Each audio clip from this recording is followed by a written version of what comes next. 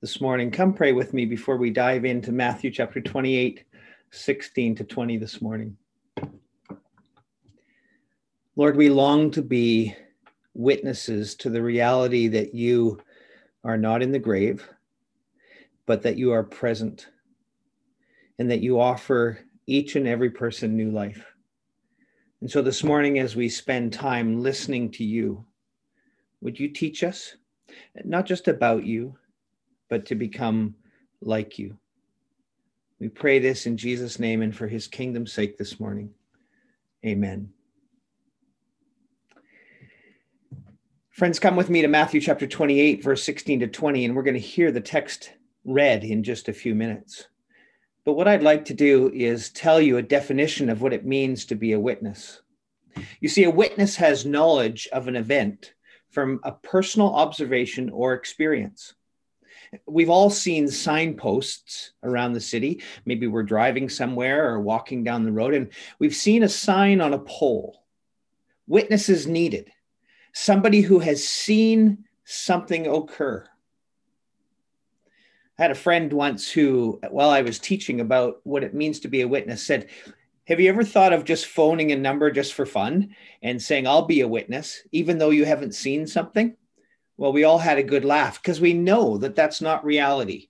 You can't witness something if you've never seen or experienced the event or the person.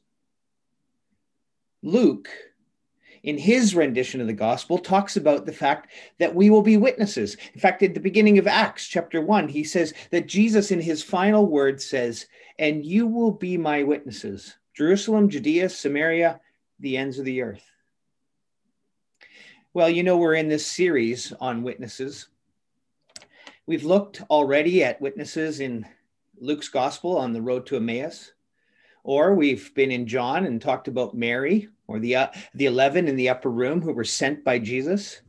You remember Devin talked about Thomas, and Thomas who said, I won't believe unless I see him for myself.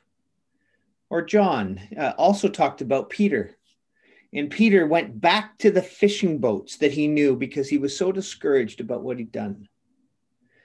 Well, this morning we come into Matthew's story, Matthew's gospel. And in chapter 28, verses 16 to 20, we hear the 11. We see the 11.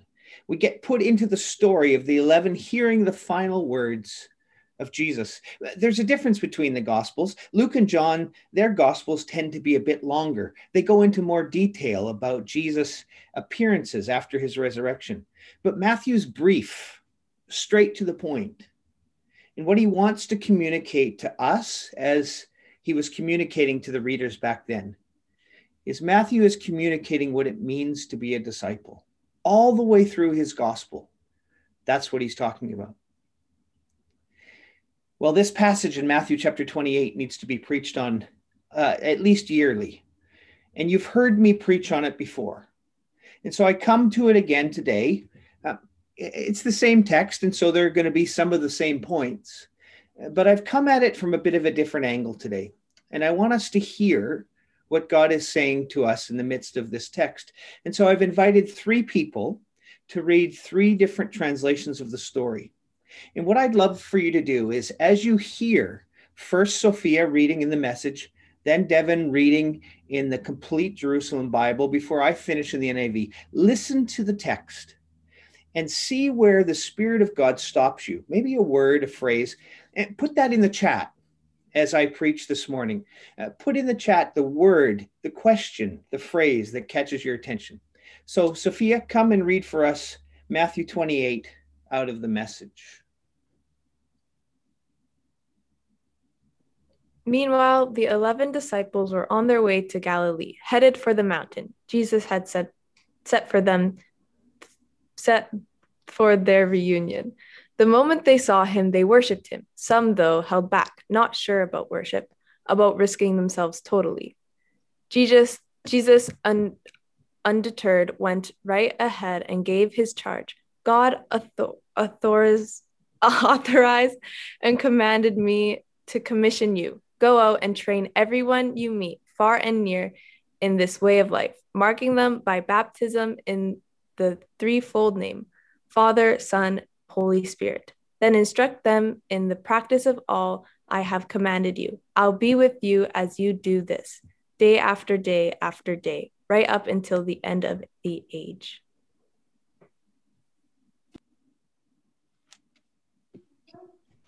So the 11 Talmidim went to the hill in the Galilee where Yeshua had told them to go. When they saw him, they prostrated themselves before him, but some hesitated. Yeshua came and talked with them. He said, "All authority in heaven and on earth has been given to me. Therefore go and make people from all nations into Talmidim, immersing them into the reality of the Father, the Son, and the Ruach HaKodesh, and teaching them to obey everything that I've commanded you. And remember, I will be with you always, yes, even until the end of the age." Then the 11 disciples went to Galilee, to the mountain where Jesus had told them to go. When they saw him, they worshipped him, but some doubted. Then Jesus came to them and said, "All authority in heaven and on earth has been given to me. Therefore, go and make disciples of all the nations, baptizing them in the name of the Father and of the Son and of the Holy Spirit, and teaching them to obey everything I have commanded you. And surely I am with you always to the very end of the age." Well, I want to take a few minutes this morning and reflect on some of the things that caught my attention. And I can see already that some of the things that caught your attention as we were reading. Feel free to keep putting your notes in the chat as we go. It's just one way of keeping engaged with what God is saying to us this morning. There are two moves in this text. And so I want to talk about come and see that happens in the first couple of verses, and then go and make the instructions from Jesus to his disciples in the second part. So come with me into the first few verses in Matthew chapter 28, verse 16 and 17. You remember this is written by Matthew. And I don't know if you remember a few weeks ago before Lent when we were in the Encounter series that Matthew meets Jesus. Oh, it's that scene where Jesus is with some of his other disciples and he comes to a tax collector's booth, Levi's booth. Levi was another name for Matthew. Tax collectors weren't looked on very highly, were they? And so what happens when Levi gets invited by Jesus to come and follow him, he leaves everything behind. He leaves everything that gave him value, gave him wealth. And what does he do? He invites all of his friends to a party to come and meet Jesus. Well, Matthew in chapter 28 tells the gospel story of the resurrection in just some few words. It's brief. The resurrected Jesus meets the women in chapter 28 early on. And by verse 10, Jesus is instructing the women to go back and to tell the men, tell his 11 disciples to go and meet him in Galilee, back where they started. You see, the important piece for Matthew, Levi, the tax collector, the one whose life has been totally transformed, is to catch the importance of what it means to be a disciple of Jesus. The whole book, from chapter 1, verse 1, all the way to chapter 28, verse 18, everything has led up to this point. Here's what Jesus is inviting the disciples to do. Well, what grabs our attention? Here's the first. The 11. The 11. So it says right here in verse 16 that the 11 went. See, Judas was gone. He was a man like all the others. He longed to see the coming of the Messiah. But Judas had taken things into his own hands. He wanted to do it his way. He'd not been acting in the way that Jesus had not been acting in the way that Judas thought he would, get results. So Judas takes over and he realizes the extent of his error when he sees Jesus being led away. And he couldn't live with the consequences of what he's done. And so he hangs himself. Friends, we've got to beware. Hear this. We've got to beware. We must never take things into our own hands, but we must follow Jesus and his way in every area of our lives. It says in the text that the 11 went. They went to the place where Jesus had invited them to go. 75 miles they go. That's not short. In fact, I did a little bit of math. And if you were starting at the Vancouver International Airport and decided to walk to Chilliwack, you'd have to go just past Chilliwack in order to walk that 75 miles. You don't do that in a day. This happened 2 days, likely 3, that it would take in order for them to get there. But why did they go? Well, first he told them to. He'd given instructions a little earlier, and then again to the women. He'd said, remind them to go where I'd invited them to go. Can you imagine?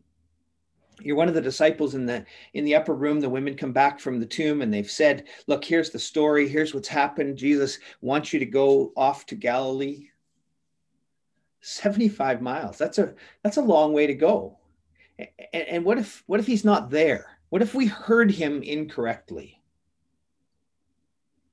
But they stepped out in faith. They stepped out and they followed the prompting. They followed what they had heard and put it into obedience. I don't know if you ever get those promptings from the Spirit. I know it's not an exact science, but I can't help but wonder if there aren't times when we hear something or when we believe we ought to do something from God, or we see it written in the scriptures and we hesitate and we stop and we go, that's going to cost too much. And what if it's not true? Or when I get there, I don't see him. So they went because he told them to. But there's another reason why they went. They went because they had this longing inside of them. They wanted to see Jesus. Remember, a couple of weeks ago, we looked at the Gospel of John, and we saw that on the very first day, that day of the resurrection, after Jesus had met with Mary outside the tomb, he meets the 2 disciples on the road to Emmaus. That's in Luke. And then by the time we get into the Gospel of John, even on that first day, he's meeting with the disciples back in the upper room. Now, how does Matthew's story fit with John's story? Well, don't try. And that's not because the Bible contradicts itself. It's because Matthew and John are telling the story for 2 different reasons and in 2 different ways. So it's not necessarily true that the disciples hadn't already seen Jesus, but you remember that he only appeared to them on occasion. So maybe they've seen him once already, and they're wondering if they're going to get to see him again. And then the women say, well, he told you to go to Galilee. He'll be there. So will they step out? Will they take that step of faith? Well, they wanted to see him. They were desperate to see him. They had such a desire. So I wonder if there's ever been something or someone in our lives that we wanted to see so badly that we would do almost anything to make it happen. Is that true for you? Has there been someone in your life or something that you wanted so badly to see that you would do almost anything to make it happen? It's back in 2014. Matthew was just graduating from high school. It feels like yesterday. It's already 7 years ago. And he had asked if I would take him to the World Cup in Italy. And long story short, we went. One of the games that we wanted to see was England, of course, the history of my family and where Shelley's from, versus Italy.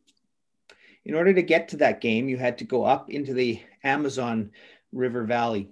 And on the day of that game, we didn't have tickets. I remember we turned the world upside down. I turned the world upside down to be able to get to that game. We left the Amazon River Basin. We got to the stadium. We had gone to the airport to check in our bags. We found a way to get some tickets, which was like unbelievable. And then the story could go on. I could tell the story for half an hour, but it was like one unbelievable thing after another, after another, after another. I was not going to be defeated. I wanted to take my son to that game. And as I was preparing for talking with you this morning, I remembered the story. I remembered all the things that I'd done to make that happen. And then I heard the question inside that I've just asked you. Why would I not go at least to those lengths to be in the presence of Jesus? Why do I have so much struggle to have this level of passion, desire, and determination to go and meet with Jesus? That's what the disciples had. They wanted to see Jesus, and so they were obedient, even to the point of walking 75 miles at the hopes of seeing him. Well, there's another thing that catches my attention, probably caught yours too. It says when they got there, they saw him. You see, they had obeyed. They put themselves into a place where they had the opportunity to see him. I believe this wholeheartedly, Southside. When we obey, we put ourselves in the place to see Jesus. Now, follow the line of thinking. When we don't obey, we won't see him. In fact, I think when we consciously choose to disobey or to do our own thing or to not follow the instructions of Jesus, we are putting ourselves in a terrible place, a place where he is not present. But they obeyed and they went. And when they went, they saw him, or they became witnesses to the resurrected Jesus. It's why we ask the question of each other over and over and over again. Where have you seen Jesus? It's why we have practices that we're engaged in, so that we pay attention to the presence of Jesus. We pay attention to the voice of Jesus. It says in the text that they worshiped him. See, the only response that we are designed to give when we see Jesus, when we experience his presence.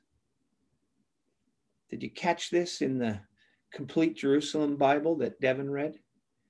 Is to prostrate ourselves and worship. Oh, not get the emotional buzz when everybody sings our favorite songs. That's not necessarily worship. Worship is the complete honoring, bringing ourselves before him, recognizing his presence because we've obeyed.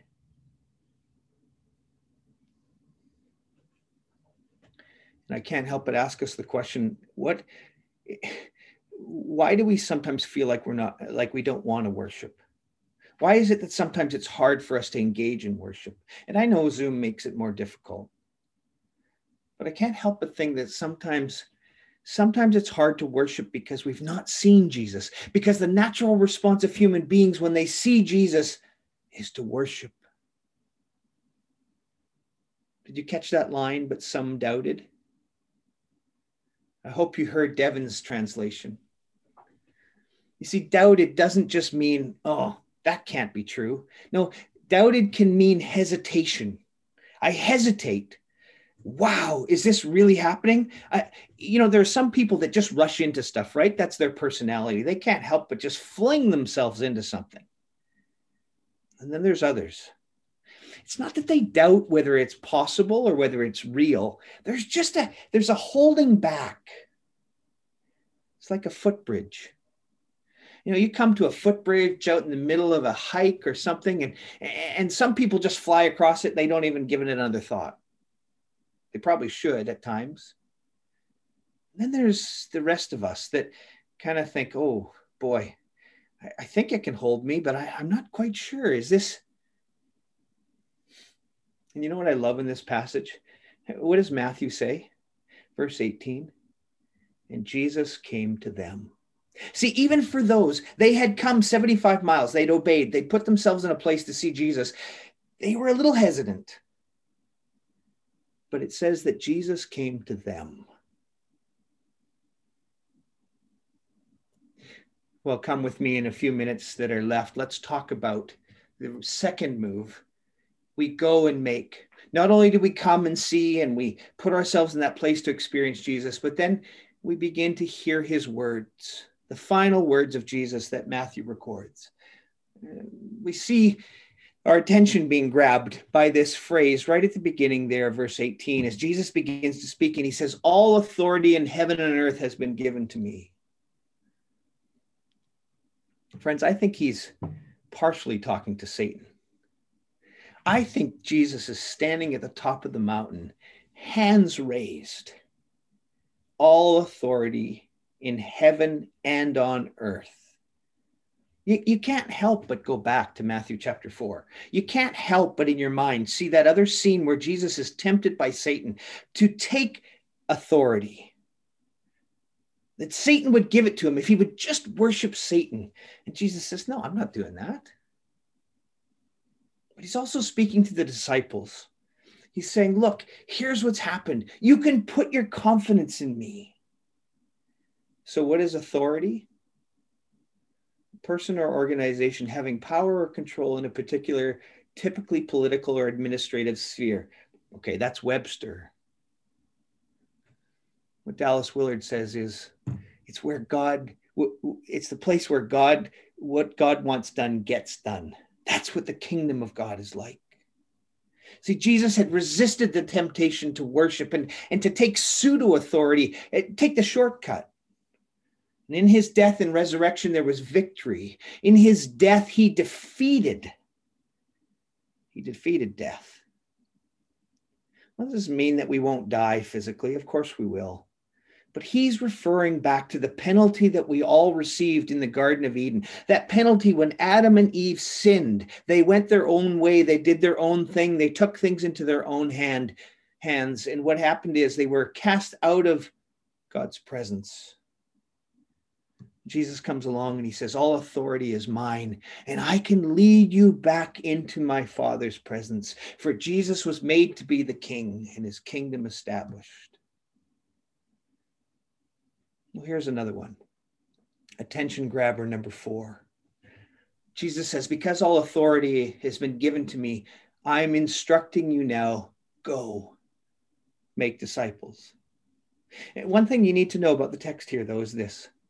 The imperative, the instruction is not to go, for actually the word, when properly interpreted, it's as you have gone. It's not, okay, you might go in the future. It's after you've gone, or assuming that you're in the process of going.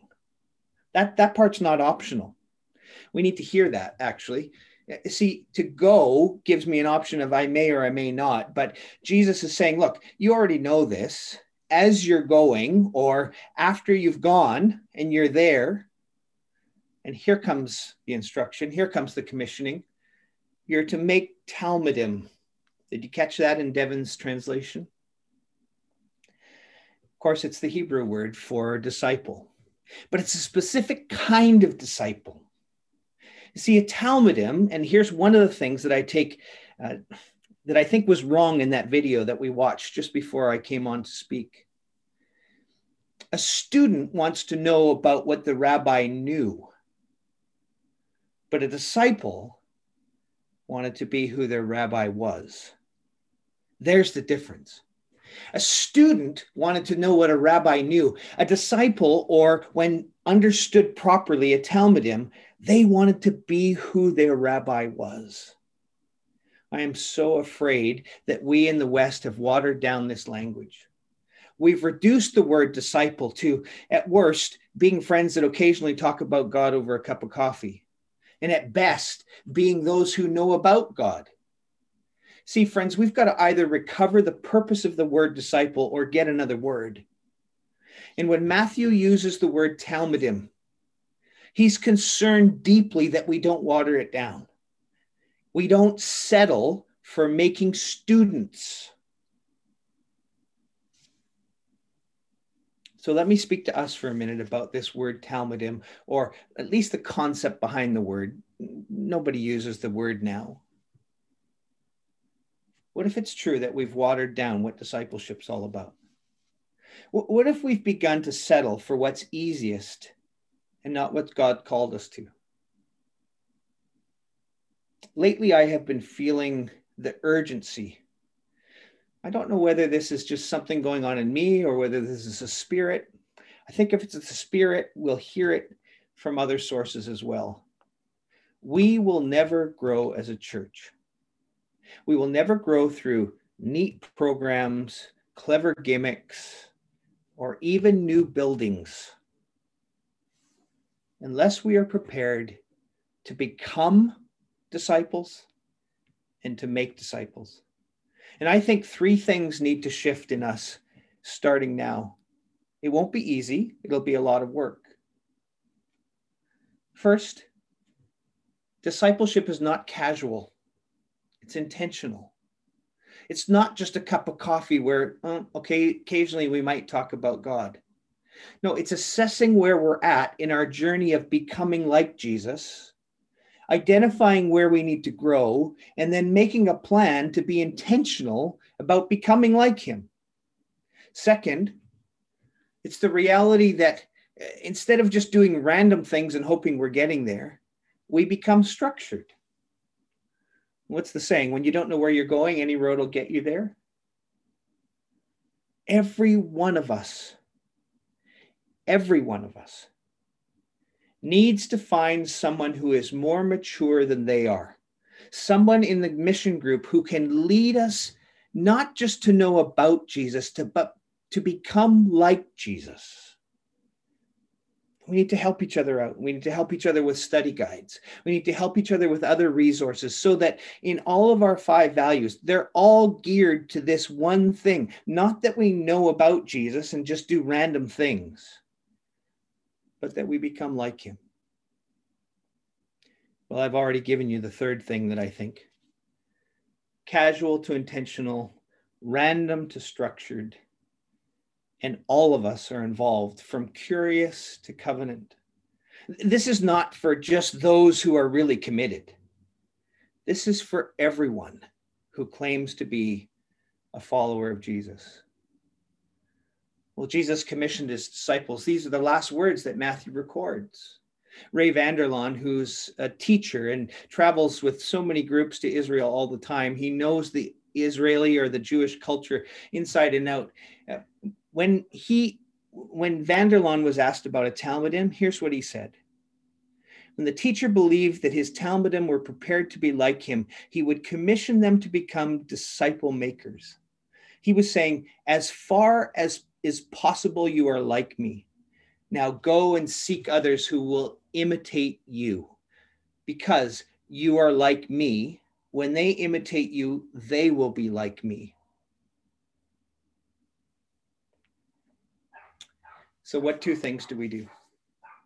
Let's pay attention to these 2 things this morning. Jesus says, baptize them.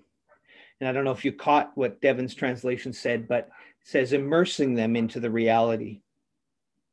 You see, when we're immersed in baptism, we identify with God and his people. The Jews knew what baptism was all about. They had this thing called a mikvah. It was a pool for ritual cleaning, immersion into the life of Judaism.